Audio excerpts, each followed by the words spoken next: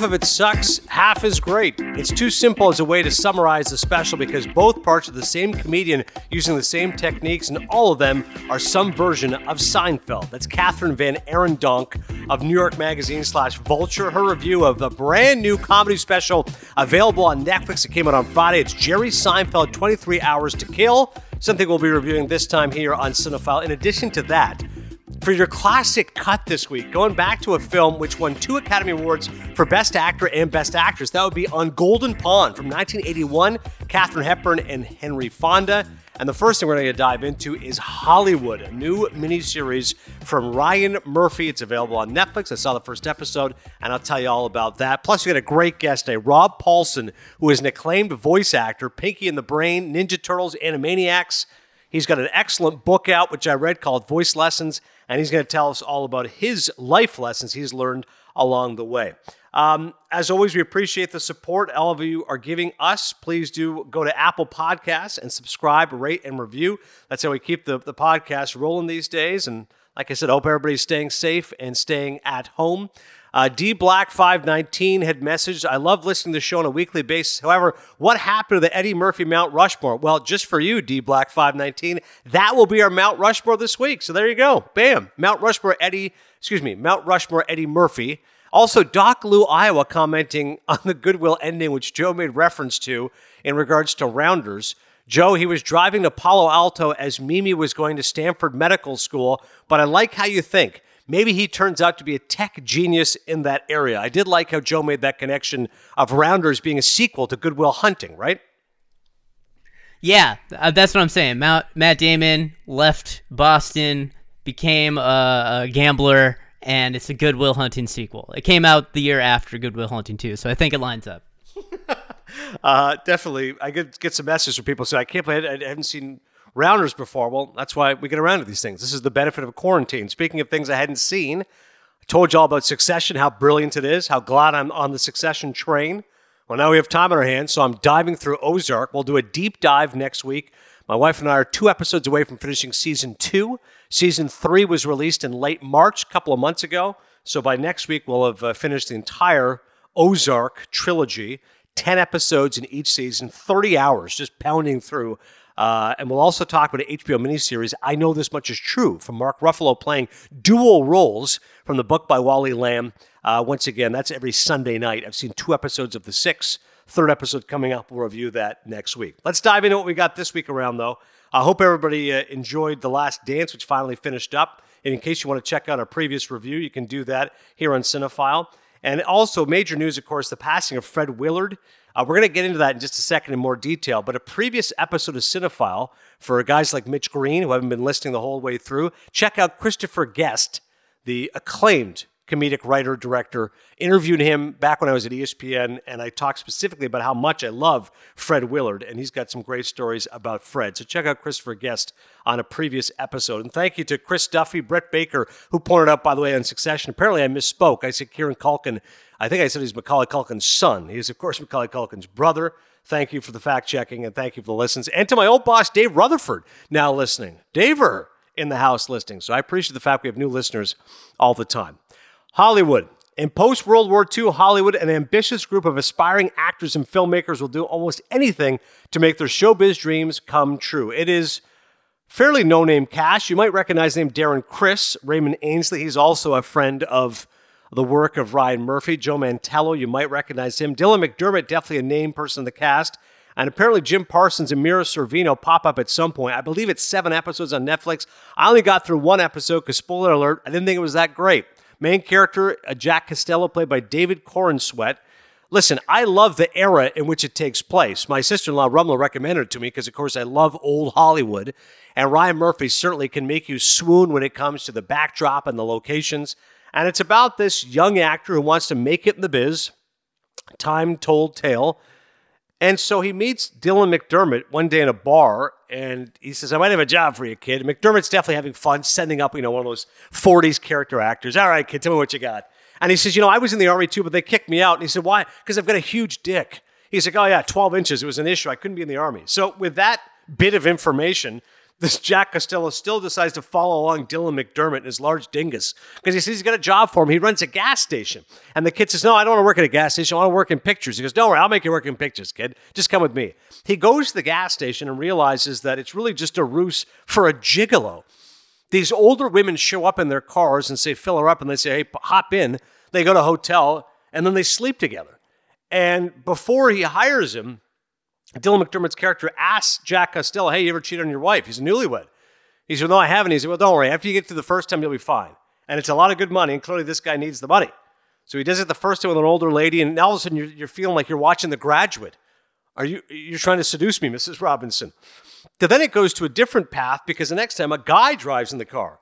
And all of a sudden, he's told by Dylan McDermott, no, you're going to go, excuse me, he doesn't drive in a car. There's a trailer waiting out back, and there's a guy in there. He's like, wait, what's this about? He's like, come on, what do you think, kid? They say he makes some extra money. He's like, no, I'm not gay. I'm not going to do this. All right, well, then you're fired. Jack Costello leaves, ends up finding another guy, a young African-American kid, who is gay, captures him in the act at a movie theater. He's blowing another guy. So he captures him, pretends he's FBI, or pretends he's a cop, ends up arresting him in quotation marks, and then tells him afterwards, don't worry, you're not in trouble. I'm not a cop. But I've got a job for you. I work at this gas station. I'll take care of the girls. You take care of the guys. And so he brings him to Dylan McDermott and says, okay, here we go.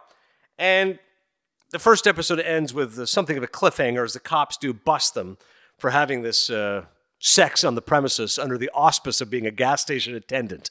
Suffice to say, when it comes to the story, you've got to grab me with interest. And even though I love the artifice of Hollywood and the outside of it, the locations and the period detail and the music specifically. And why is it, by the way, as a jazz fan, every single time you have a movie taking place in that era, it's almost like they're contractually compelled to have Glenn Miller's In the Mood, right? Every single time you see a scenic shot,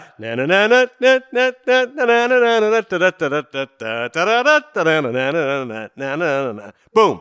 So yes, in case you're wondering, Glenn Miller's In the Mood is in the movie. In the miniseries. Begin the Begin by Artie Shaw, I'm sure, is in there as well.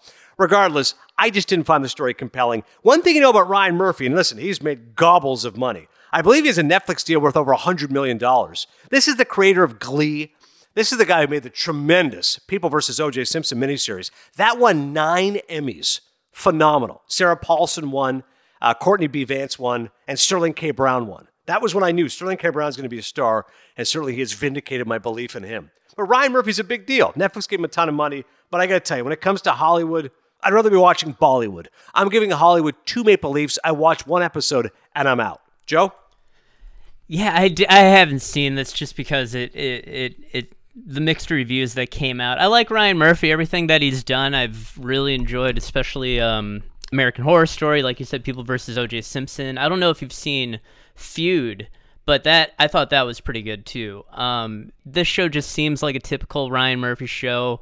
Stylized, really, really well done and well executed, sexy, but I won't check it out because of what you're telling me. Yeah, 2 Maple Leafs for me. Shirley Lee of The Atlantic. The show doesn't present a series of interventions that could have accelerated the industry's progress. It presents a series of ridiculous plot contrivances. And Sam Adams of Slate writes, when you factor in that the art Hollywood is talking about includes Hollywood itself, the self-congratulation verges on the obscene. Let's get that out of the way. Let's talk about Jerry Seinfeld. New hour-long special, 23 Hours to Kill. Just came out on Netflix, and it was a spectacular arrival to the Beacon Theater in New York City. Of course, the Beacon is a very fabulous place for comedy and lots of live shows. And so it's good to have Seinfeld back. But unfortunately, again, I'm going to have to give this one a mixed review. I'll give Seinfeld credit, man. Listen, he's 65 years old, and he looks great. He still has hair.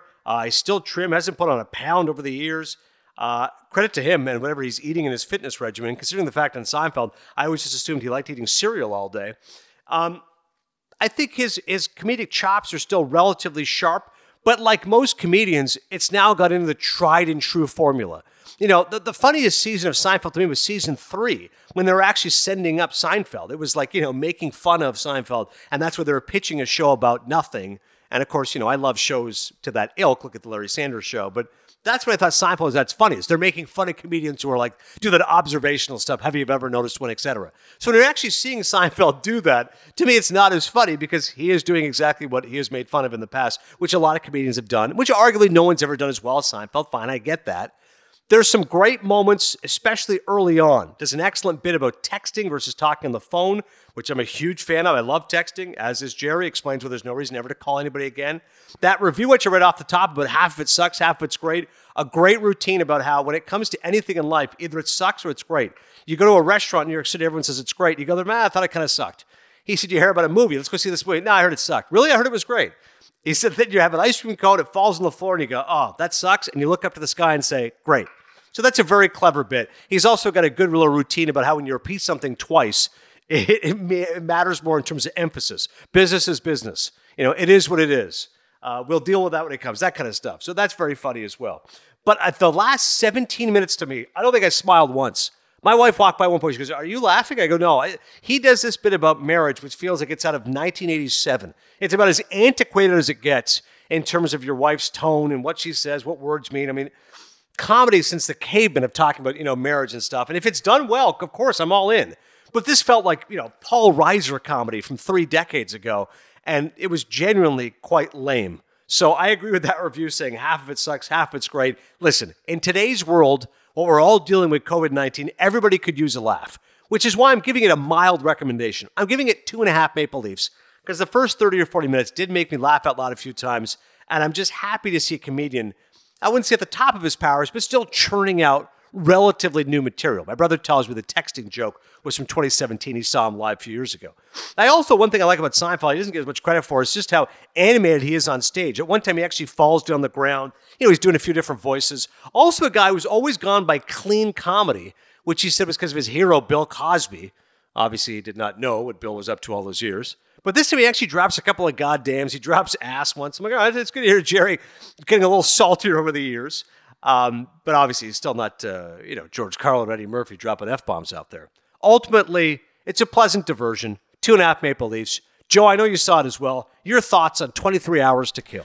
Well, I've talked about Jerry Seinfeld before and how much I like him. And having watched this, the whole time I was thinking, here's a rich, old white man who is trying to relate to everyday people, which he was able to do in the 90s in an absurd, mundane, pointing out the absurdities and the mundaneness of life. I just think because time and money has insulated him, he's not able to connect that closely to at least how I feel about the world. You know what I mean? No, that's a good point. At one point, he tries to make a joke about that whole bit about sucks and great. He goes, all of our lives suck. Maybe my life doesn't suck as much as you guys. But you're right. Like in the past, maybe that was endearing. Now you're kind of like, hey, this guy's a dick. He's just flaunting the fact he's got hundreds of millions of dollars, and you got 35 million Americans who are out of work right now because of COVID-19. Even later on, he's talking about, why am I even here?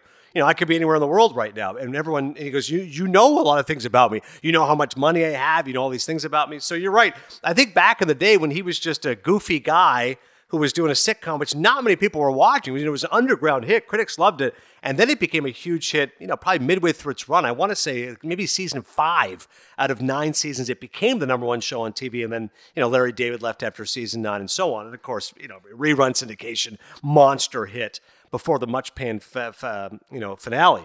You're right. It's a much different Jerry Seinfeld than the guy we had back then. It was kind of endearing how, you're right, he would point at minutia and point out things. Now, you're right, he's just a filthy, rich old man just living off his greatest hits, so to speak. Right, yeah, and the whole time I'm watching it, Adnan, I'm thinking I should just be watching a Sebastian Maniscalco special. Because I can tell the influence that Sebastian Maniscalco has from Jerry Seinfeld, but I think that he is the funnier comedian after watching this special. I did see Maniscalco's special. I believe it's on Netflix or one of these channels I have, Hulu or something. So you're right. I've never actually seen one of his specials. I loved him in The Irishman. I've seen bits and pieces of him and think he's very funny. I know he hosted the Video Music Awards before. So you're right. You know what? That's a good recommendation by Joe. Let's all check out Sebastian Maniscalco. I hear is very, very funny when it comes to his stand-up. Alex McLevy of AV Club. Most refreshing is the way age has found Seinfeld leaning into the bleak nihilism that has always laced his comedy. The dark undercurrent of his material now evolved past the point of misanthropy into a full-throated disgust for the human race as a whole. Ouch.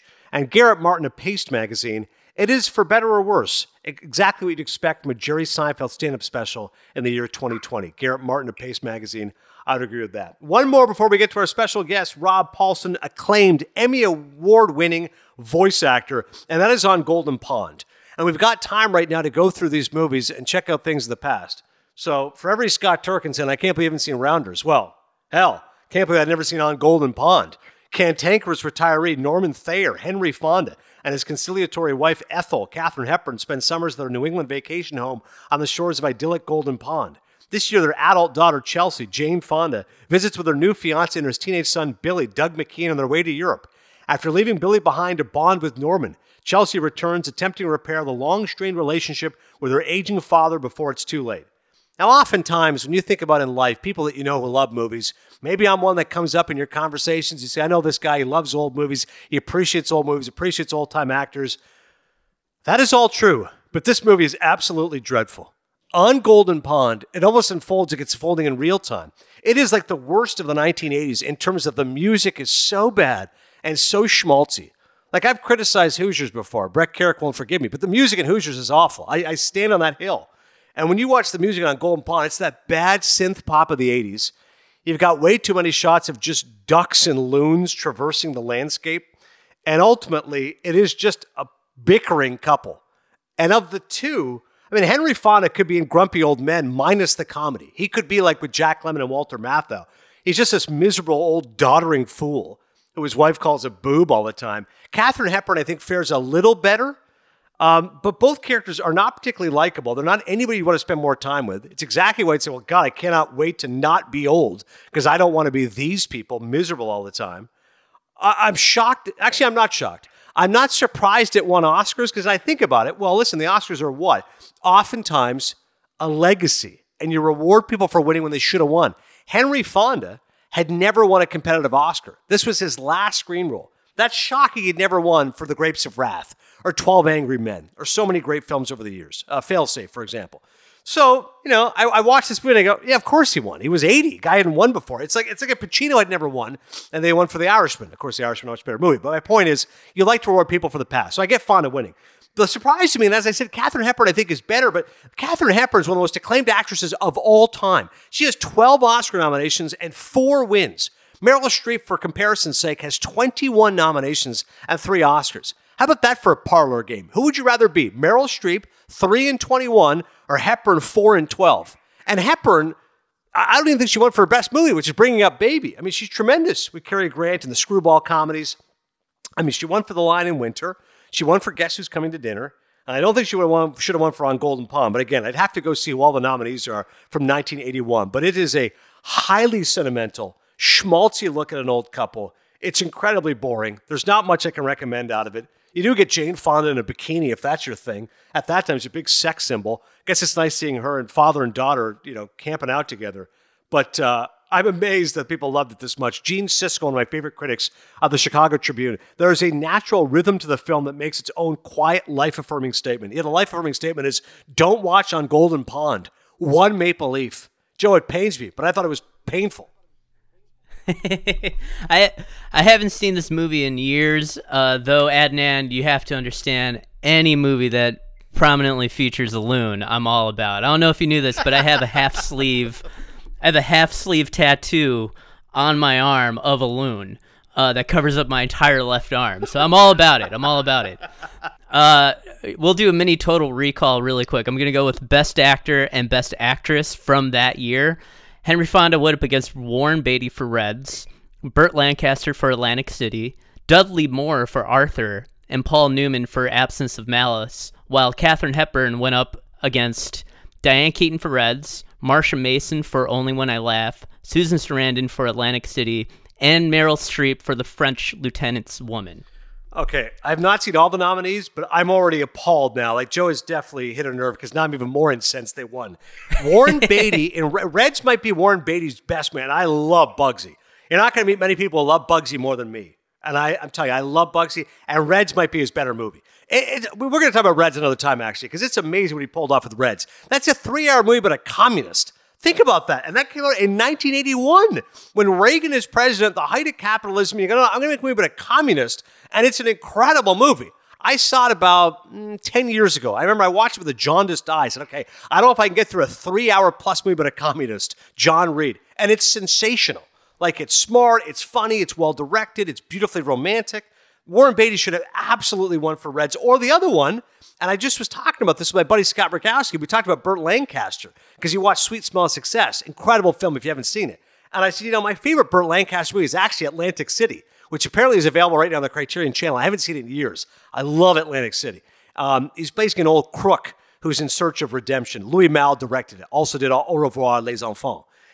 So I'll tell you right now, it should have either been Beatty or Lancaster. And I know Joe likes comedy, so what the hell? If Dudley Moore should have won, I'm fine with that too for Arthur. But actress, either Diane Keaton or Susan Sarandon. Susan Sarandon, fantastic in Reds. In Atlantic City. She's the young ingenue. The first scene, Burt Lancaster's playing a peeping Tom. He's just staring at a nubile Susan Sarandon topless, and he's just in love with her while this opera music is playing. I mean, it is a haunting way to start a movie. But Beatty or Lancaster should have won Best Actor, and Best Actor should have been either Diane Keaton or Susan Sarandon. What a gigantic miss by the Academy. I like the immediate Total Recall by Joe. Coming up next, our special guest, voice actor Rob Paulsen. I'm not going to talk to him about On Golden Pond. I'm going to talk to him about his career as a voice actor and how cancer robbed him of something that he needed most in life. That's next.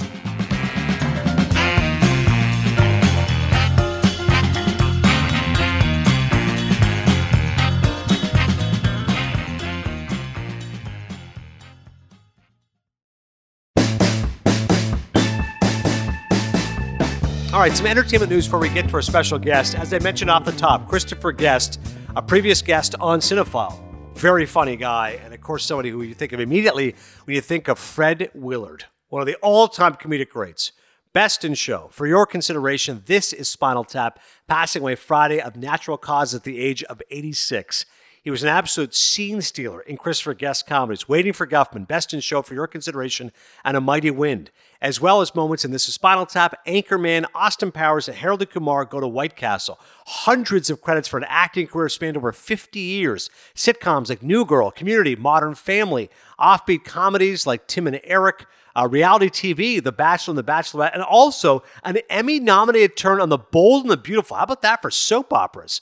Fred Willard in Best in Show is about as funny as it gets. I mean, it's a crime he didn't even get nominated or didn't even win an Oscar for that performance, playing a Joe Garagiola type at the dog show, offering these bizarre non sequiturs. The other guy's this British guy, upper crust, takes it seriously, talks about a Shih Tzu, and Phil's like, oh, that's a fun name to say. And then out of nowhere says, how much do you think I can bench? I mean, it's one of the funniest lines ever. And A Mighty Wind, he gives this bit about what happened, and I don't think so. It is so funny. I'm telling you, Fred Willard, what happens, as often happens, I think for a lot of us, somebody passes away, you go, I got to go back and indulge in some of this stuff. I haven't had a chance yet, but I'm going to go back and watch some of the best of Fred Willard.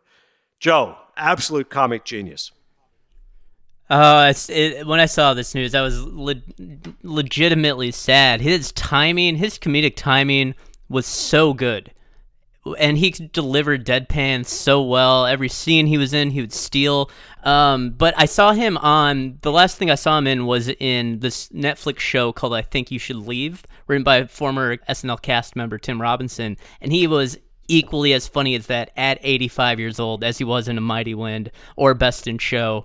He's great. He'll be missed for sure. All right, good recommendation to check out if you're a Fred Willard fan. Other major news coming down the pipe. Call Me By Your Name director Luca Guadagnino set to take on Scarface. That's right. As I tweeted, say hello to my little reboot, or say hello to my little remake. Again, the original stars Paul Muni, directed by Howard Hawks, 1932, and then, of course, the 1983 film, a landmark classic, Al Pacino, and directed by Brian De Palma. Of course, Call Me By Your Name, that Timothée Chalamet and Armie Hammer. He also did Suspiria, which I never saw. I wasn't crazy about Call Me By Your Name. Critics loved it. I thought it was boring and it literally took years off my life. But anyways, I'm not crazy about Scarface being made again just because I love the Cuban classic. And the fact that originally Sidney Lumet was going to direct it, and it was Oliver Stone's, it was Lumet's idea to make him Cuban. And Oliver Stone wrote the script, and then Lumet, for whatever reason, had a conflict of interest. And so De Palma came along, and De Palma made it so operatic and so memorable. Think about Pacino's career. It's either Michael Corleone or Tony Montana. That's what he'll be most remembered for. So I think don't mess with genius, but what the hell? If you're going to have a lack of creativity, it's already been remade once before. What does get me interested is the Coen brothers are writing the script, and I do love the Coens. So maybe it'll be a little quirky, a little funny. It'll be definitely a different feel than De Palma's film. Guadagnino, as I said, that was an Italian set romance between two guys, and he also did a horror film that was a remake of Dario Argento. So apparently this guy likes his remakes, and I'm sure he'll have a different feel to it. Scarface coming soon, a different version. Tepid interest for me. Joe, your reaction? Yeah, I mean, the saving grace to me is what you said, the Coen brothers writing it, because the 1983 version is still so much in pop culture today and referenced so often that I feel like the only way you could do this is if you take the story and make it different somehow, and I feel like the Coen brothers could possibly do that. So I'll check it out just because they're writing it. Call Me By Your Name I thought was okay too. I watched it, but yeah, I'm excited to see it. Yeah, I could never eat a peach the same way after watching that movie. In terms of the movie being in the zeitgeist, you're absolutely right. Brian De Palma was on Alec Baldwin's podcast, Here's the Thing. You should check it out. About 30 minutes long. It was a previously recorded interview with De Palma that Baldwin just released. And when he spoke about Scarface, exactly to your point, it's still around. Alec Baldwin said he just heard a story recently about a bunch of drug dealers who were busted. And apparently, they would play Scarface all the time. Like, it was literally on a loop in their place. And that's what these guys do. Like, any of these would-be criminals, they revere Scarface. And Pacino has said, listen, Michael Corleone, probably what I'm most remembered for. But when I go out in the street, everywhere I look, I still see people wearing Scarface shirts and Scarface memorabilia. And the movie was not a hit. Critics dumped on it. They thought it was too long and too boring and too ridiculous. Who knows what happens with these movies that years over time it becomes such a celebrated film. One more bit of news, and we'll get to Rob Paulsen. North American moviegoing slowly coming back to life. How about this? The return of the drive-in theaters. IFC's horror movie, The Wretched, leading the weekend $85,000 at 21 drive-in movie theaters. A bunch of actors you've never heard of. It's about a young boy who discovers an evil witch in the nearby woods. Premiere at the 2019 Fantasia International Film Festival since launching it May 1st at 11 drive-ins, including the Mission Tiki at Montclair, California. It's doing great. Also, IFC's Beanie Feldstein comedy. That's right. She was one of the stars of Booksmart, Jonah Hill's sister. How to Build a Girl. That took in $36,000 at 9 drive-in locations. God, I wish we had a drive-in theater here in Jersey. I'd love to go to the movies and check out a drive-in. Solstice Studios announcing recently it will open Russell Crowe's Thriller July 1st with plans to launch on a nationwide basis. That's interesting. If all of you are wondering right now, when can we go back to the movies? Well, apparently they're betting on July 1. The nation's 3 largest chains, AMC, Regal, and Cinemark, closed in mid-March amid concerns. The big one here, a lot of movies have been moved around. This is the one I'm focused on. I'm sure Joe is too. July 17th, Warner Brothers scheduled to open Christopher Nolan's Tenet. Shelter-in-place guidelines possibly still effective, unclear whether it'll be able to maintain. But that's the one. James Bond moved. A lot of other movies have moved. But for me, I'm like, you know what? July 17th, if I can go to the theaters and go watch a Christopher Nolan film, I can't wait. That raises us to the bigger issue of the fact Joe recently said Inception does not hold up for him upon review, which clearly inflamed my brother, Dan Stanzik, Steve Cerruti, if he was listening. Joe, can you explain further, before we get to Rob Paulsen, why Inception for you did not hold up? Okay, it doesn't hold up because, first off, there's no emotion in the movie. All the characters are so flat. They just deliver their lines. The movie only references itself. It's like a cool plot, and the visuals are very cool. When the city is the grid theme throughout the entire movie and how the city folds in on itself is very good and very visually stimulating. But for me, that doesn't make the movie good. The plot's, it's not as original as people think, and the characters and their delivery of the lines and the writing just doesn't do it for me. So that's why I don't think it held up. I love this. I love that Joe is going out on a limb. He is not backing down. You can find him on Twitter. What's the Twitter handle again, Joe? It's Joe E, something like that? Go Joe E with 2 E's at the end. I don't know why it's that. I will have to do something else eventually. Yeah, 475 followers. I love it. Go Joe E. Down with Inception as we get to our special guest.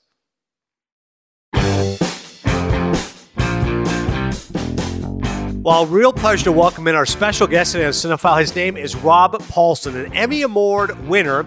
Also, he's won a Peabody, 3 Annie Awards. You know him from Pinky and the Brain, Animaniacs, and of course, the Teenage Mutant Ninja Turtles as well. That's right. He's been an acclaimed voice actor for a lot of years. And his new book is terrific. It's called Voice Lessons. I encourage all of you to check it out. Not only tells the backstory of Rob as a hockey lover from Michigan, how he became a voice actor, but also very poignantly how he overcame cancer and a very aggressive treatment and how he's able to cope. Rob, first and foremost, thanks so much for the time today. Oh, it's my great pleasure, buddy. I'm so grateful to be able to speak, firstly, as you mentioned about the throat cancer, but secondly, the fact that you guys would take the time to chat with me is a very big deal. And I certainly hope you and all the folks listening are staying well and healthy. And thank God we have these opportunities with this wonderful technology to talk to Yakko and Pinky and Carl and whoever else is banging around today. I was going to say, I don't want to be like the dance monkey, but at some point I want you to do all the voices, so I appreciate right out of the gate you are appeasing me and, of course, your huge audience. We'll dive into the voice acting in a second and Spielberg and all the rest of it, but I'm a huge Brian De Palma fan. I actually just listened to him on Alec Baldwin's podcast, Here's the Thing, and like many, of course, I love Scarface and The Untouchables and Carlito's Way, but I'm trying to go back and watch some of the old De Palma. Embarrassing, I'd never seen Carrie before, so I just watched that. I just recorded Dress to Kill, and you've got a great story in Voice Lessons about the fact you yourself were in a Brian De Palma film. Tell us that story. Boy, thank you very much for that one. I coming under the heading of you look back and you go, should I have done that? I don't regret anything. People paid me, and I was very grateful to get the job, so I'm happy to talk about it. I am a big De Palma fan. I had gone out to audition for this new movie. In fact, I believe it was the first movie Mr. De Palma made after Scarface, in which he was, or about which he was, not criticized, but taken to task a bit for its violence and the fact that it probably should have gotten an X rating and all of that. And I think then Mr. De Palma, if I recall reading in the LA Times, he said, if they want an X-rated movie, I'll give them one. And so Body Double was ostensibly maybe that. And for those of you who don't know, or may have seen it but don't recall, it was a movie about the porn industry, a murder mystery in the, sort of on the periphery of the porn industry, starring Craig Wasson and Melanie Griffith. And so there were a couple of scenes that were, porn-like movies, and yours truly was a cameraman in the movie. I have to tell you that when I did the audition, I did not see that side of that part of the picture. I ran in and read a particular scene or two, which did not include that. And then the next question is, well, would you have changed your mind? Probably not. I wanted to work. So I got home and I got a message on my machine in those days that said, hey, Mr. De Palma loved you. Probably not going to use you for what he read you for, but he really liked your chops, and you got 3 days work, blah, blah, blah. Great. So I went down there and I was part of these scenes in which the pornographic movie industry was highlighted. So I uttered the memorable line, "Where's the cum shot?" And I don't know that I'll ever be able to rise above it or live it down, however you want to look at it. But the great part about it was that years later, I was asleep and my son had some friends over. They were watching, I don't know, HBO, whatever. And my kid opened up the room and the door to the bedroom. He said, "Hey, Dad, were you in a movie called Body Double?" And my wife started laughing, and I said, "Yep, that was me." So the sins of the father were indeed visited upon the son. But it was great. I'm just grateful that I've been able to make a living doing essentially what got me in trouble in high school, and I still get to. But yeah, that was pretty cool. However, the opportunity to get to work with Brian De Palma and Steve Burham, wonderful world-class director of photography, was pretty cool. That was really neat to spend 3 days watching, a filmmaker of that group and that pedigree, Coppola and Spielberg and Scorsese, that group of guys, De Palma, they were all, in that timeline. And so it was very cool to see how those guys work. very cool. No question about it. I mean, that's for many people, especially myself, those 70s movies, as good as it gets, because you mentioned those auteurs and the way they put their stamp on films. And it's funny you mentioned Stephen Burham, because in an interview with Alec Baldwin, that's what De Palma mentioned. He goes, Stephen Burham is really critical. And he goes, sometimes with cinematographers, certain ways you just jive in the right way, but he's actually done quite a few pictures with Burham. So I'm glad you got to work with him on Body Double as well. Since you mentioned Spielberg, listen, so many of us, of course, revere him, but not many people like Rob Paulson can say Steven Spielberg has actually served them lunch before. He, in your telling of him, is as gracious and as kind as one would imagine. I love the Spielberg documentary, which was on HBO a couple years ago, and Dustin Hoffman had a great quote. Dustin Hoffman said he's almost like a guy who works for Steven Spielberg than actually Steven Spielberg, right. Meaning he's so kind and gracious and selfless. Obviously, working with Spielberg on Animaniacs, you're going to be reuniting with him because Animaniacs, I believe, is coming out on Hulu this year. Tell us all about your experiences with one of the all-time greats in cinema. Well, you pretty much encapsulated it, and I will be a little bit redundant because he is exactly that. He's kind, gracious, obviously really talented, but when you're able to work with a guy like that, and I've had the great good fortune of doing that a number of times. I worked with him the first time on E.T. doing a bunch of background character voices. And in those days, at that time, the movie was called A Boy's Life. But it was really a pleasure to end up working on what became E.T. And then I worked with him on Amazing Stories and an on-camera role. And then I worked with him on Tiny Toon Adventures and Animaniacs and Pinky and the Brain and Freakazoid a little bit, and now here we are back again doing it again with the King of Hollywood. And it's interesting you mentioned that documentary, that eponymous documentary on HBO. Not only was it really enjoyable, but about halfway through it, there was a nice chunk of Pinky and the Brain. And I called Maurice LaMarche, who's my dear friend, the Brain, and said, dude, we are in Steven's autobiography, in biography, whatever. And what it did was showed me that his work is his work, and he's proud of all of it. I am always thrilled to be able to chat about Mr. Spielberg, because when you're able to, as I said earlier, sort of rub shoulders at all with folks of that stature, it gives you an idea of how to behave in your life if you're fortunate enough to carve out anything resembling celebrity and whatever your field is. And it also does the other thing. It allows you to have a sort of radar with people who fancy themselves to be a big deal, and they're really not, or at least not yet. And it makes you kind of think, boy, dude, I hope you save your money, because Hollywood doesn't need you. And the people who could behave in the way in which you're behaving right now don't. And so it's a great opportunity to be able to keep my own ego in check. I don't think that would have been a problem for me anyway, because my parents would have beat the living Christ out of me had I started to behave that way. But I have nothing about which to be egocentric anyway.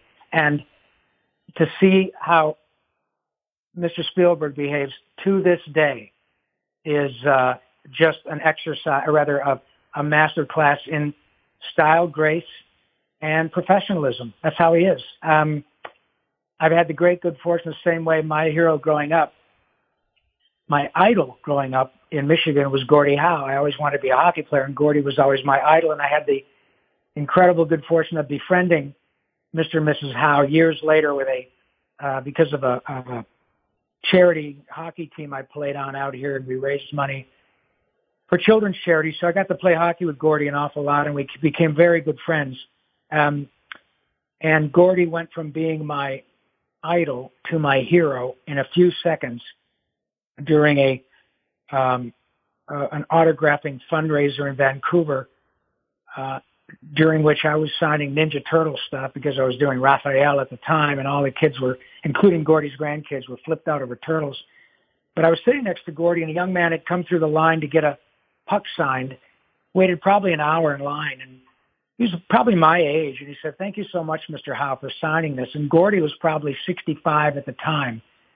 And he put down his pen and said, "Not at all, son. I've worked too hard for this privilege."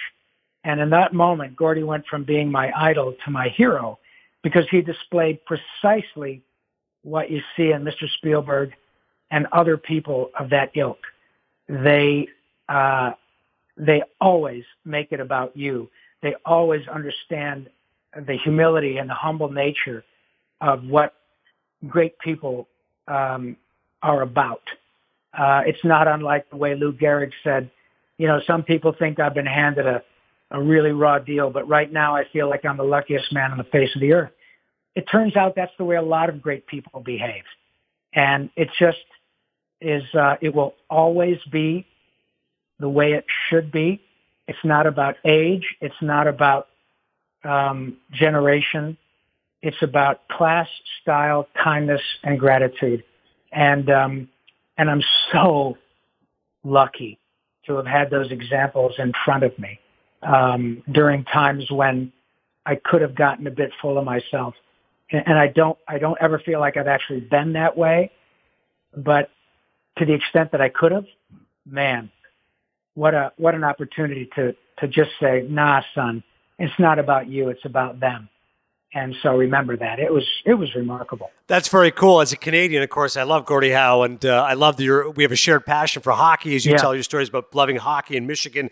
And the most poignant story of Voice Lessons, which I want everyone to read the book start to finish, because Rob does an amazing job of detailing his life and career, but particularly the sections about Chad, who is a young man who you met while playing in a charity hockey game. I know it's tough to tell the entire story, Rob. I don't know if we can do a truncated version, but he seemed to be a very inspiring young man. And if I may say, I think your behavior towards him, as his mother said, was awfully powerful as well. Well, thank you for bringing Chad up. I just texted his mom yesterday, Edna, and thank you so much for talking about the book. It is a total labor of love. It's not how I make my living, but it was the time to do it as a result of my experience with cancer, my own personal experience. But Chad is the metaphorical hero of our story. Both he and his sister Mandy were born with Duchenne muscular dystrophy. As many of your listeners may know, MDA, muscular dystrophy rather, is often a genetic predisposition which puts people sometimes with more than one child, God forgive them, in the same family, which is what happened to the Gazzolas. But it turns out we were playing this hockey game in Calgary against the Flame alumni, and I was told before the game, the poster child, little Chad Gazzola, is 5 years old, and he is a Ninja Turtle freak. And when he comes out to center ice to drop a ceremonial puck, he knows that Raphael, quote unquote, is here. And of course, that was yours truly. And so he would like to have you help him drop the ceremonial puck. And I'm there with Lanny McDonald and Jim Poplinski, and I mean, come on, it just was crazy. They had just won the Stanley Cup a couple of years earlier, and I skated out to center ice. My own son was about Chad's age, and I lost it. Pictures in the book. I'm transfixed and staring right at Chad because he was everything that you would expect a sweet little Ninja Turtle fan to be. Utterly guileless, completely sweet, dressed from head to toe in Ninja Turtle stuff in his badass motorized wheelchair. And he and his family and his sister, Mandy, who has also since left the Rock. Chad and Mandy are both gone now. But what I learned from them and the extent to which Ninja Turtles was a potent, necessary vehicle for love, power, kindness, courage, empathy on so many levels, really taught me a lot about the extent to which these characters really connect with people's souls. And when it came time for me to deal with my own cancer, Chad's mother and others who had kept in touch with me after their sweet babies had died, after speaking to Yakko, Pinky, Raphael, and it's not just me, we all do it, but they reminded me the power of those characters that they brought to their children who have been dead for, in some cases, decades. And they reminded me that I had that ability to bring joy to my own self, and that there was a lot of joy and laughter and love in myself to help me get through it. And make no mistake, folks, I don't draw them and I don't write them. I'm just the actor, and that is not false modesty, but it's a deeply collaborative effort. But the collective characters and their power, it turns out that love, comes from, as they say, unexpected places. Same thing with courage and empathy and strength often comes from these wacky cartoon characters, and it was paid back to me tenfold. And so it's a story worth telling, and I appreciate you bringing it up. It's a remarkable thing. Absolutely. Let's dive into the voice acting stuff. We're talking Rob Paulsen, who is famous for many voices here. Animaniacs, Pinky and the Brain, Ninja Turtles, to name just a few of the very, very many. I'm a young sportscaster starting out in Toronto, Rob, around 2002, 2003. And I said, okay, I can make a little extra money on the side. How about I get some voice work? $300 to do a voice demo. And they say, okay, what different voices can you do? I do a few voices. All right, I get an agent very quickly. Richard Medich, Jam Talent. I mean, this is great. A little extra money on the side. I must have gone for my first 50 auditions. And I remember going into each one thinking, oh, yeah, this is no problem. This is for Sears or Canadian Tire, whatever it was. You just read the tagline or you do a British accent, whatever it is. So very quickly I became demoralized by it. But the one that I did get was Quiznos, and I'll never forget the direction the guy gave me after I'd got it. He said, you're talking like a sportscaster, which I understand is your vocation, but we need a little less, a little less. And the tagline was Quiznos, a cut above. And when I would deliver it, I'd say, Quiznos, a cut above. They'd go, a little less, a little less, a little less. So eventually it would sound like Quiznos, a cut above. Great taste at low prices, like that. It was almost like a disaffected thing. And I have a new appreciation for voice acting, not just in that I was so miserable with my success rate, but that you can't just expect, I have a good voice, I'll get voice work. And I thought one of the best parts of the book you explained is this. It's one thing to say, I can talk like a turtle, but could you talk like a turtle drowning underwater with a Southern accent? And like you explained, your brother-in-law could talk with like a redneck accent. And it was so important. I thought it was so interesting the way that you were like, the way you do the accent is you drop a consonant. Like it's that kind of attention to detail. People think, Michael Winslow from Police Academy does those funny noises, but it is so specific the way you have to work at this. And I had a newfound appreciation to reading your book, how hard you must work to get those voices. And after battling cancer, knowing that your voice register, hey, in the morning, I can't do this voice, or I can't hit those notes at a certain time. Like, as you point out, Elton John can't sing the way Elton John once sang, but hey, he's Elton John. But if you can speak a little bit about the art of voice acting, I think that's fascinating the way you explained it. Well, thank you for teeing it up, because what you said is so important.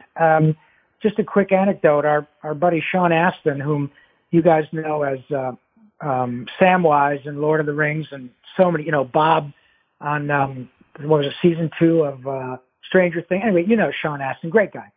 And Sean was Raphael on the 2012 version of Turtles over at Nickelodeon, in which I played Donatello, and Seth Green played Leo, and Greg Sipes played Michelangelo, whom you guys know probably better as Beast Boy from Teen Titans. But anyway, Sean is, by any measure, a successful Hollywood actor, film actor, TV actor. And he really, really wanted to do animation. He was 0 for 100. 0 for 100 after being Sean Astin. And acting is acting. Small V, large A, with respect to voice acting. It is just a bit of a different technique because you don't have the camera to use an eyebrow raise to elicit a response from an audience on a giant screen. But the reason that people appreciate Mel Blanc or Dan Castellaneta or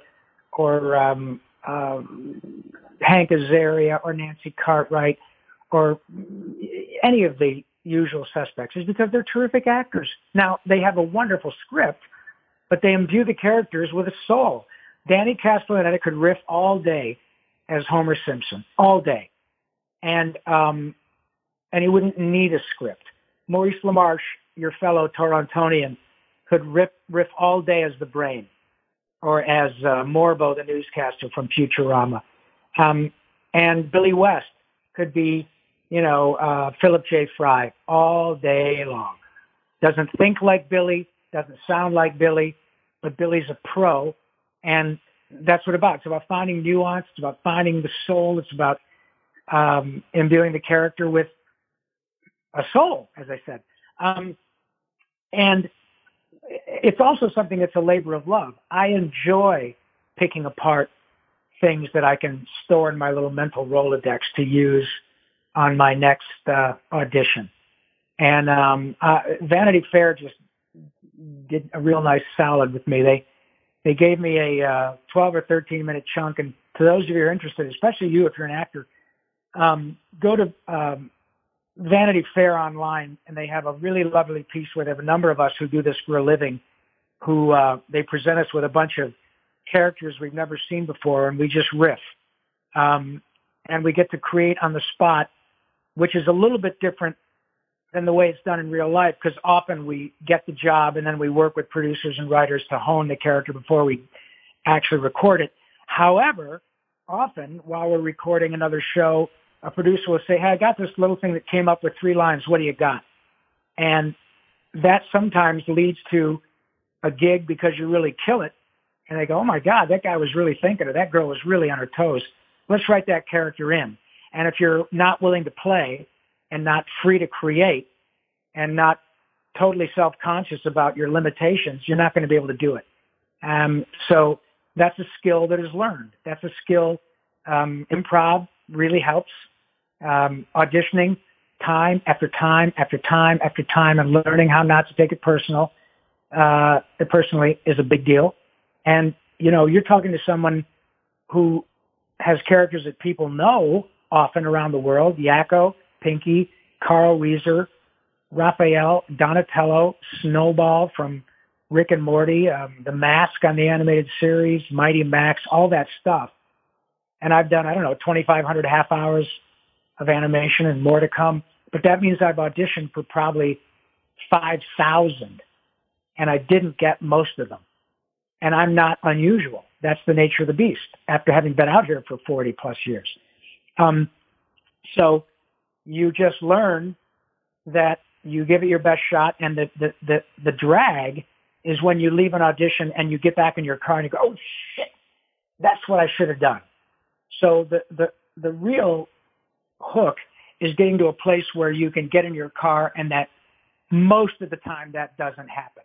That if they gave you another hour, there isn't really any more that you could have done. Then it's not up to you. The drag is when you come up with something better and you were not available to yourself to do it at the time that was presented to you. That the gift is that opportunity. And if you're not ready for it, and nobody is for all of them, but if you're not ready for it, then you don't give it your best shot. And nobody's going to win them all.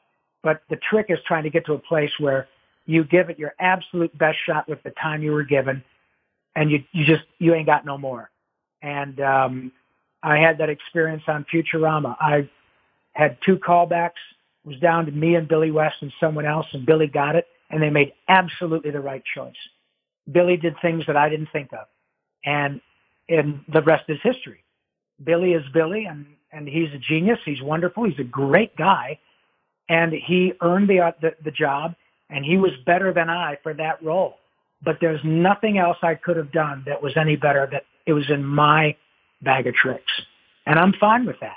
You don't win them all, but when you win them, you hope that you can take them and run with them. And I've had more than my share of roles that have kind of become arguably iconic, I think.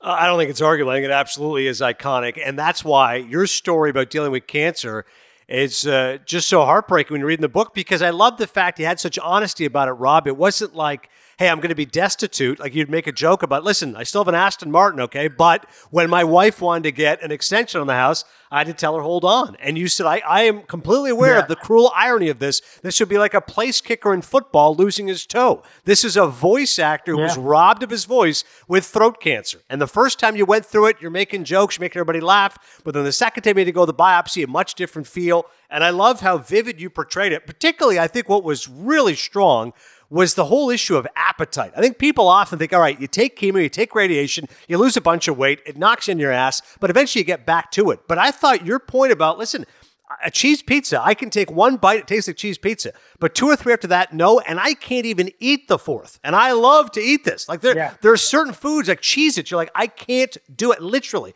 my esophagus is narrowed, my voice can't, there's certain things I just cannot do. And people say, oh, I'd love to eat again. Yeah, but I can't. I physically cannot. If I do it, I'll throw up. And I thought that was particularly powerful, the way that you explain the real torture that people go through. Literally, you have to have a glass of water just to have a tiny morsel of sourdough bread. I mean, those challenges still stay with you. And I thought that was really strong that you put that in the book.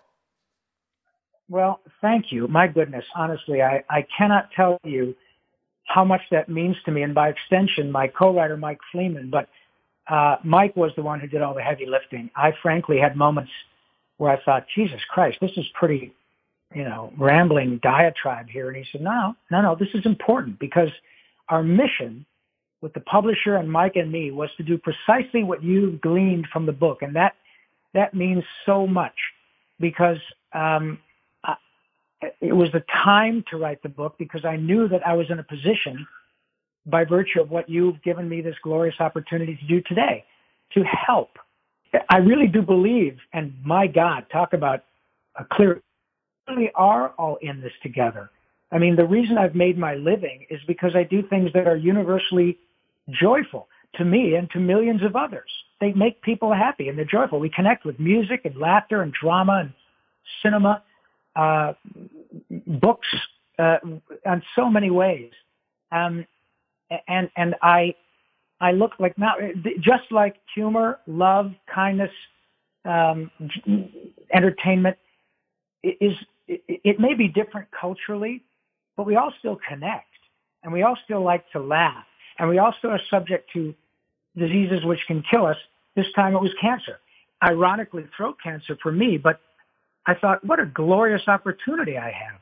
Because if now I have a bullier pulpit and nice folks like you give it to me, moreover, you read the book and you totally get what we were after, I might have, and we might have today, literally, someone listening to a guy whom they would say, dude, this guy was the voice of my childhood. He had throat cancer. I just got diagnosed. I'm pretty bummed, but if he can do it, ... right? And that is a big deal. That's a really big deal because it transcends money. It transcends action figures. It transcends it's just a human experience. I don't expect to be like Jonas Salk. I didn't invent the polio vaccine, but I have a powerful story because of what I do for a living. And it came out of the blue. And because I think I do what I do and I'm predisposed to being a joyful person, I didn't look at it as though, oh my God, why me? I looked at it as, oh my God, why not me? Everybody has their stuff. Everybody takes a ding. Right now, somebody's getting a phone call about their 4-year-old, who's not going to make it to 6. And I got the phone call when I was 59, and I had hundreds of children whom I'd spoken to, many of whom who were dead, but their parents kept in touch with me to tell me, dude, you got this. You are a fountain of joy and gratitude simply because of what you do for a living. So what are you going to do about it, Junior? Are you going to feel sorry for yourself? Or are you going to take it and learn and put it down? And then a nice guy like you talks to me, and we never know what's going to come of our little conversation. And that is what we're all here for. We're struggling right now to help all of us, each other, to get back to whatever normal is. And turns out I had that experience a little bit earlier.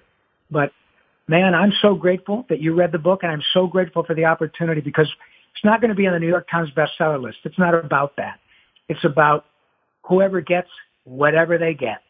And if they buy it or they borrow it or they find a dog-eared copy under somebody's dining room table because it levels it out, so be it. That's why we did it. No question. And it's inspiring the way you write it. And I credit you because I think it was the honesty which was the key. Like when you're talking about radiation, you go, listen, this is like lava down your throat. I mean, that's about as That's rough. I mean, that's about as visual as it gets. And the fact you're able to overcome it and get back to work and understand that, hey, certain days I'm not going to be 100%. Certain times I can't give it a go. Maybe I can't be as gracious as I'd like to be. I mean, all that acceptance I thought was really, really powerful. Voice Lessons is the book. One other thought before we close, Rob, just because I love him so much. You mentioned one of my favorites in Hank Azaria, who I have met a couple of times, and he's a great guy, and he's very funny and very gracious, and I love all his work. Yeah. Another guy's a guy I haven't got to meet, and unfortunately he's been long gone, and that's Phil Hartman. You mentioned in the book you were friends with Phil. Can you give me a Phil Hartman story? Again, fellow Canadian. I loved him on News Radio, obviously, and The Simpsons, and he seemed like just such a genuinely nice guy. Oh man, he was another local of yours. Boy, there's something in the water up there. You and Jim Carrey and Phil Hartman, Maurice LaMarche, my God, Howie Mandel, and by the way, my uncle used to work for the TTC for 40 years, and my aunt worked at Shoppers Drug Mart on the corner of Eglinton and Victoria Park. And I went to hockey school at the Dave Keon Billy Harris Hockey School in Etobicoke. So I love that whole area.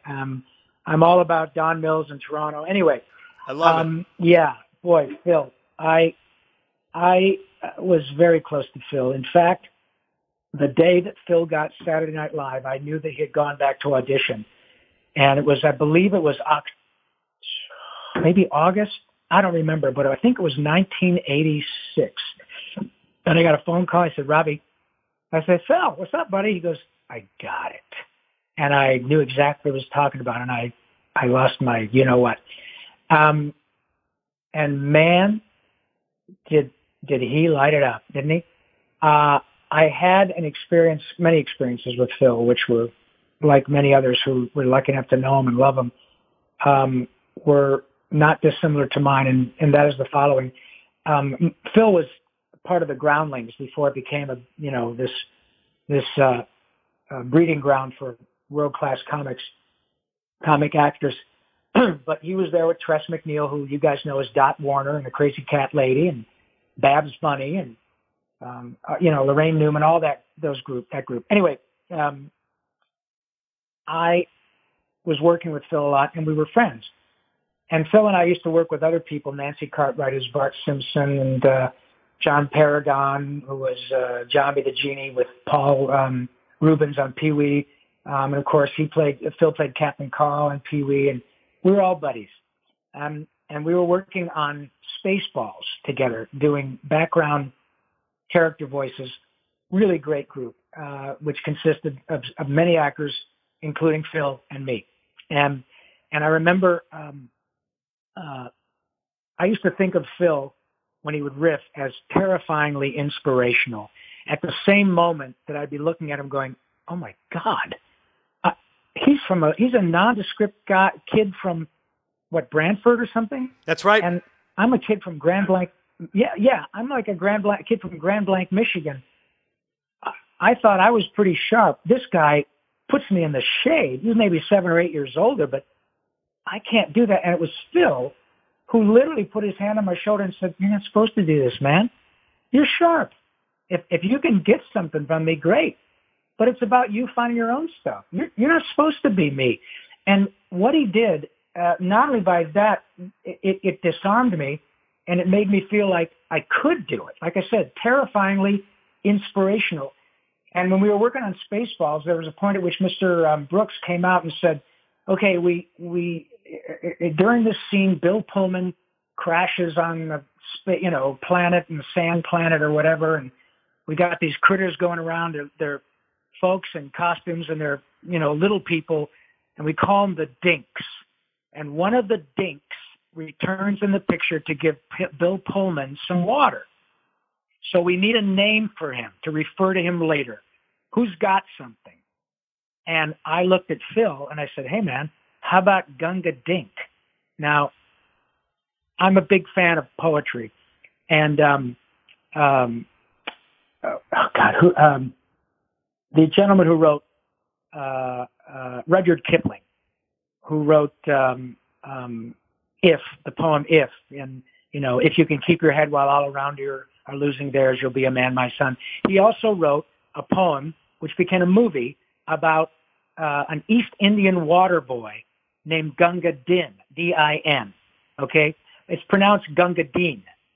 So I thought Gunga Dink, water boy, clever, blah, blah, blah. Phil looked at me and said, Jesus Christ, Robbie, you're 25 years old. You got Mel Brooks right in front of you. That's unbelievable.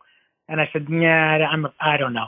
So Phil raised his hand. He said, Mr. Brooks, yeah, what do you got, son? He didn't know Phil Hartman, right? What do you got? He goes, well, my buddy here, Rob, has got something. Tell him. I said, well, Mr. Brooks, I think maybe you could call him Gunga Dink. And everybody laughed except Mr. Brooks. And the laughter died down, and Mr. Brooks said, what's your name, son? I said, Rob Paulson. He goes, yeah, okay, Rob. In my business, wit is shit. Funny is money. Who's got something else? Now, I was like crestfallen. And Phil put his arm around me. He said, nah, man, it's because you were funnier than Mel Brooks. And I said, no, I was just a jerk.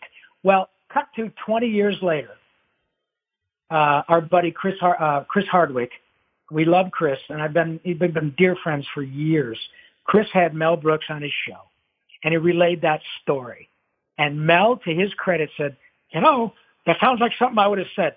Sorry, Rob, that was really funny. And I laughed, and I had a good, but the fact was that it was Phil who made that story possible, because I never would have said something.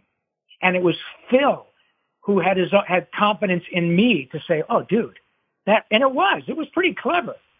And it was Phil who said he could have taken it later on and said, Mr. Brooks, I've got something. How about Gunga Dink? Now, Mel probably still wouldn't have used it, but it was Phil who in front of everybody else said, my friend Rob here's got something. That's exactly what we were talking about at the beginning of our conversation about how the great ones behave. And he made it about me. And it's a remarkable story, and I'm grateful that I've got one of many that people had about Phil. He's a gift of a human to all of us. That is great, great stuff. Rob Paulson has been our special guest on Cinephile. You can follow him on Twitter at Yakko Pinky, Y-A-K-K-O, Pinky, P-I-N-K-Y. Of course, he's had a prolific career. Check out his book called Voice Lessons, and he's not going anywhere. Animaniacs getting rebooted as well, 2020, so that's great news. And I do want to also mention, as I mentioned, Rob, of course, has overcome cancer. He is the 2020 spokesperson for the HNCA's, that's Head and Neck Cancer Alliance, Oral Head and Neck Cancer Awareness Program. So he's not only a great guy and generous, but he is paying it forward because of his triumphant battle with cancer and continues to inspire us all. I love the mention of Eglinton Victoria Park. I lived at Lawrence and Vic Park for a while and lived at Mount Pleasant in Eglinton as well. So trust me, you're singing to my heart. I'm speaking of where I am when I was in my early 20s. Well, I'll tell you what. I'm like I said, if the hockey school were still there in Etobicoke, I would take my number 14 jersey and wait for Dave Keon to show up. And then I would run down to Sam the Chinese food man or Sam the Subway man or whatever and get myself some dinner. And then I would go to Piccadilly Tube at night and watch Jim Carrey or Rough Trade. And I love that whole area. Oh, that's great stuff, Rob. Thanks so much, man. I really appreciate the time. Man. Stay safe. Okay, buddy. Thank you, guys. Take care. Bye-bye.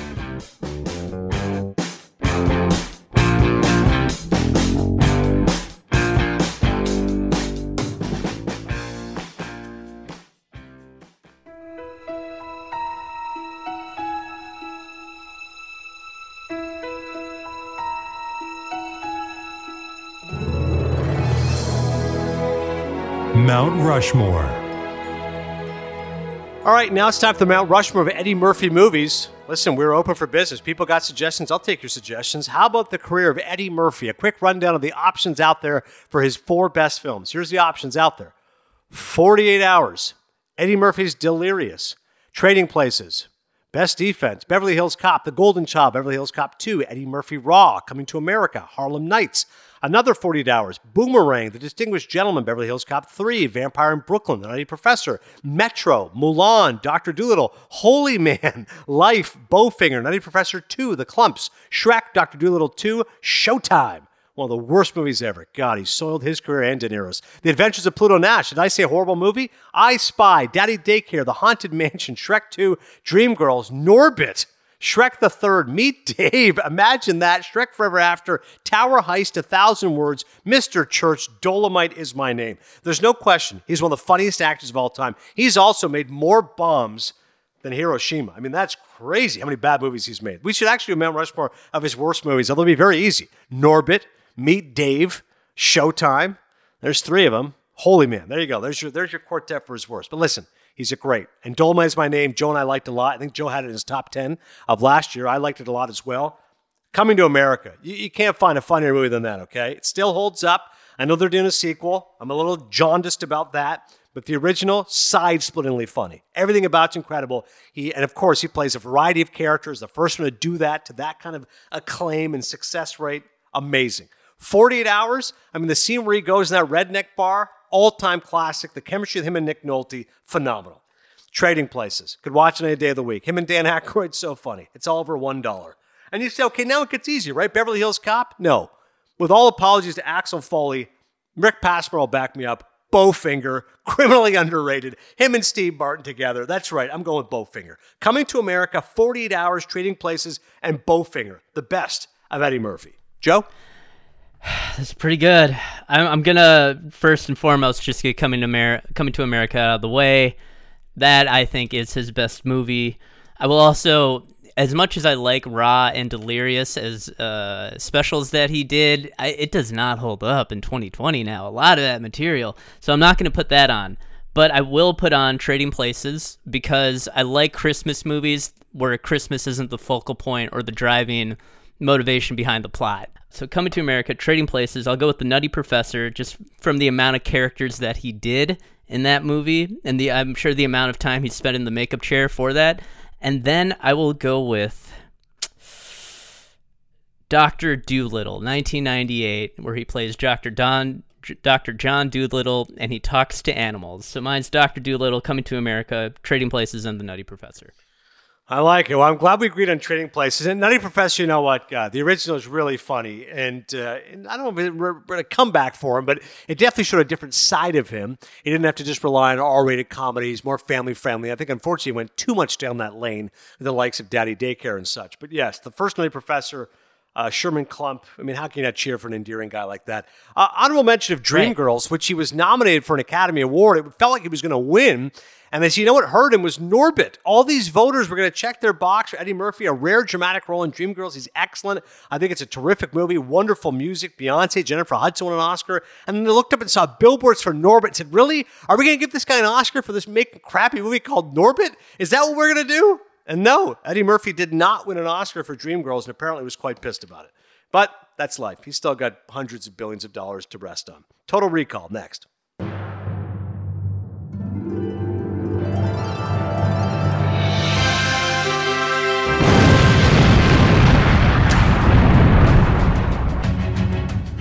Total Recall.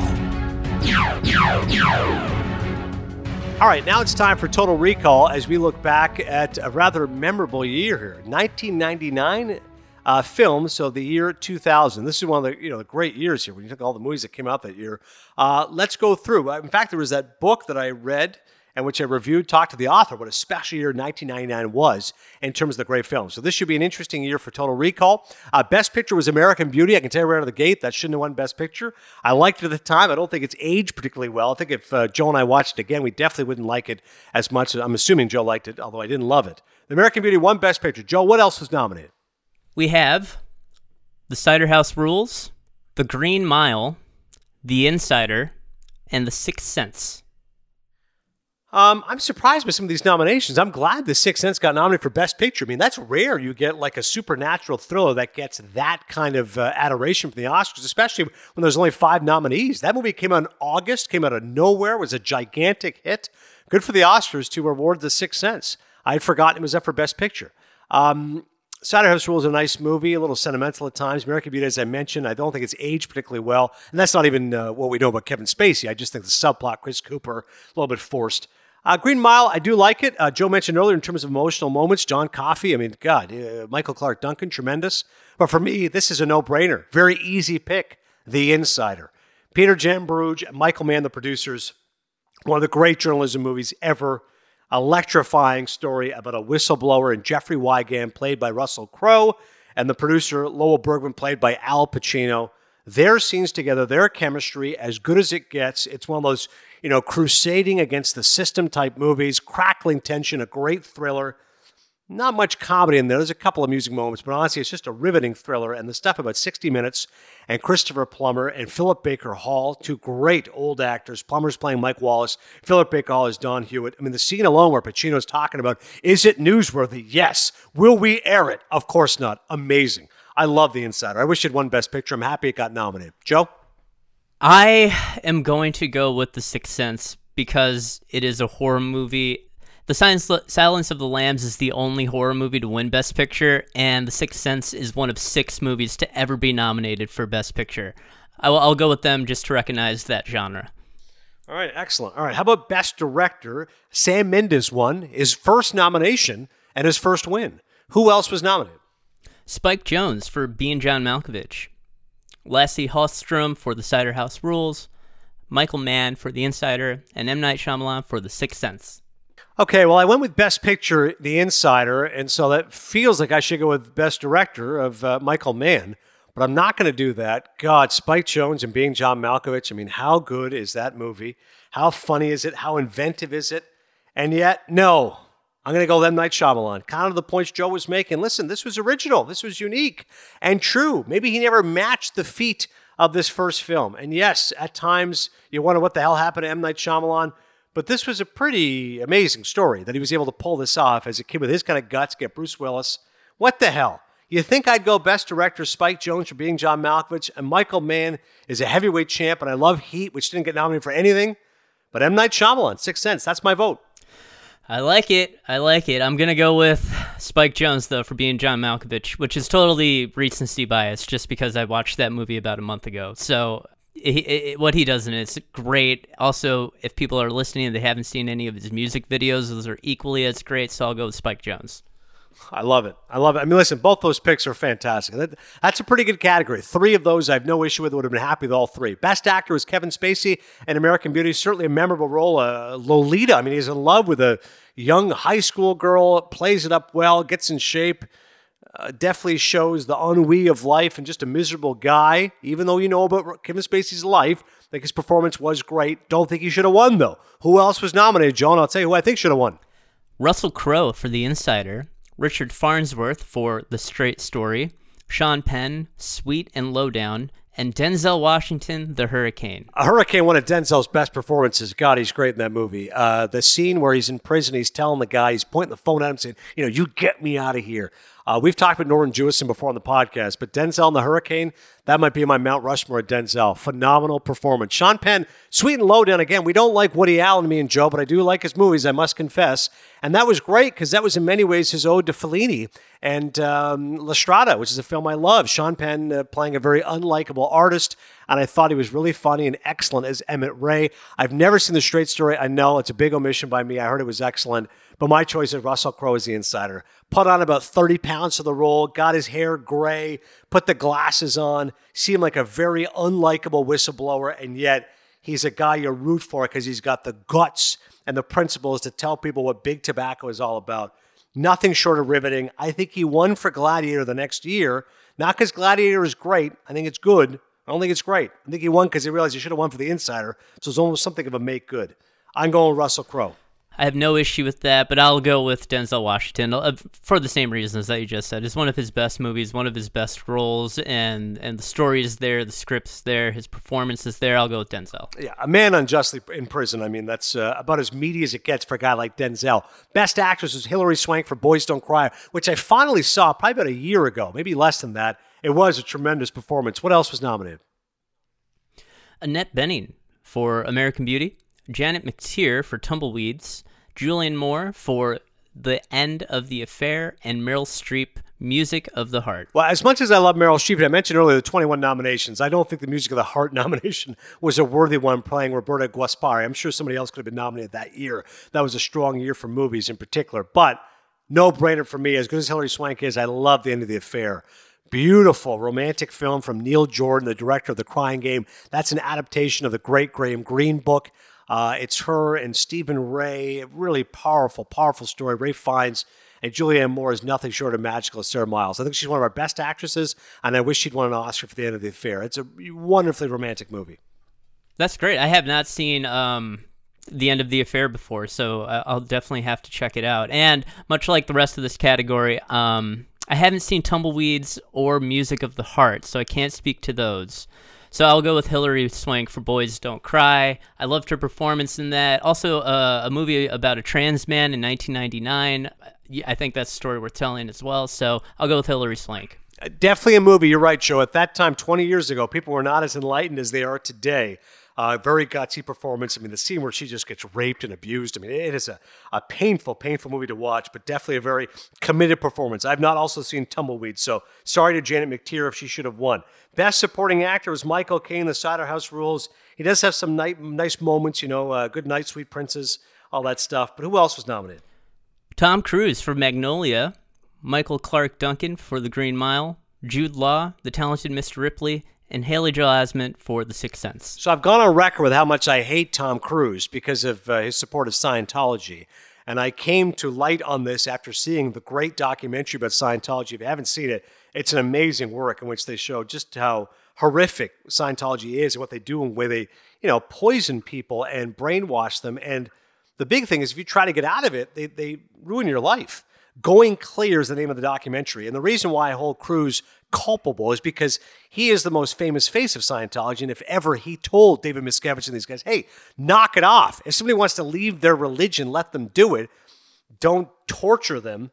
Then I would have more respect for Tom Cruise. Instead, he's never done that. Props to Leah Remini, by the way, who has been fearless in her denunciation of Scientology and has risked all that comes with it. Paul Haggis, of course, the great Canadian writer-director, also very much featured in that documentary, insulting Scientology and proving how stupid and how ridiculous it is, and how it's not a religion. It's a very poisonous thing.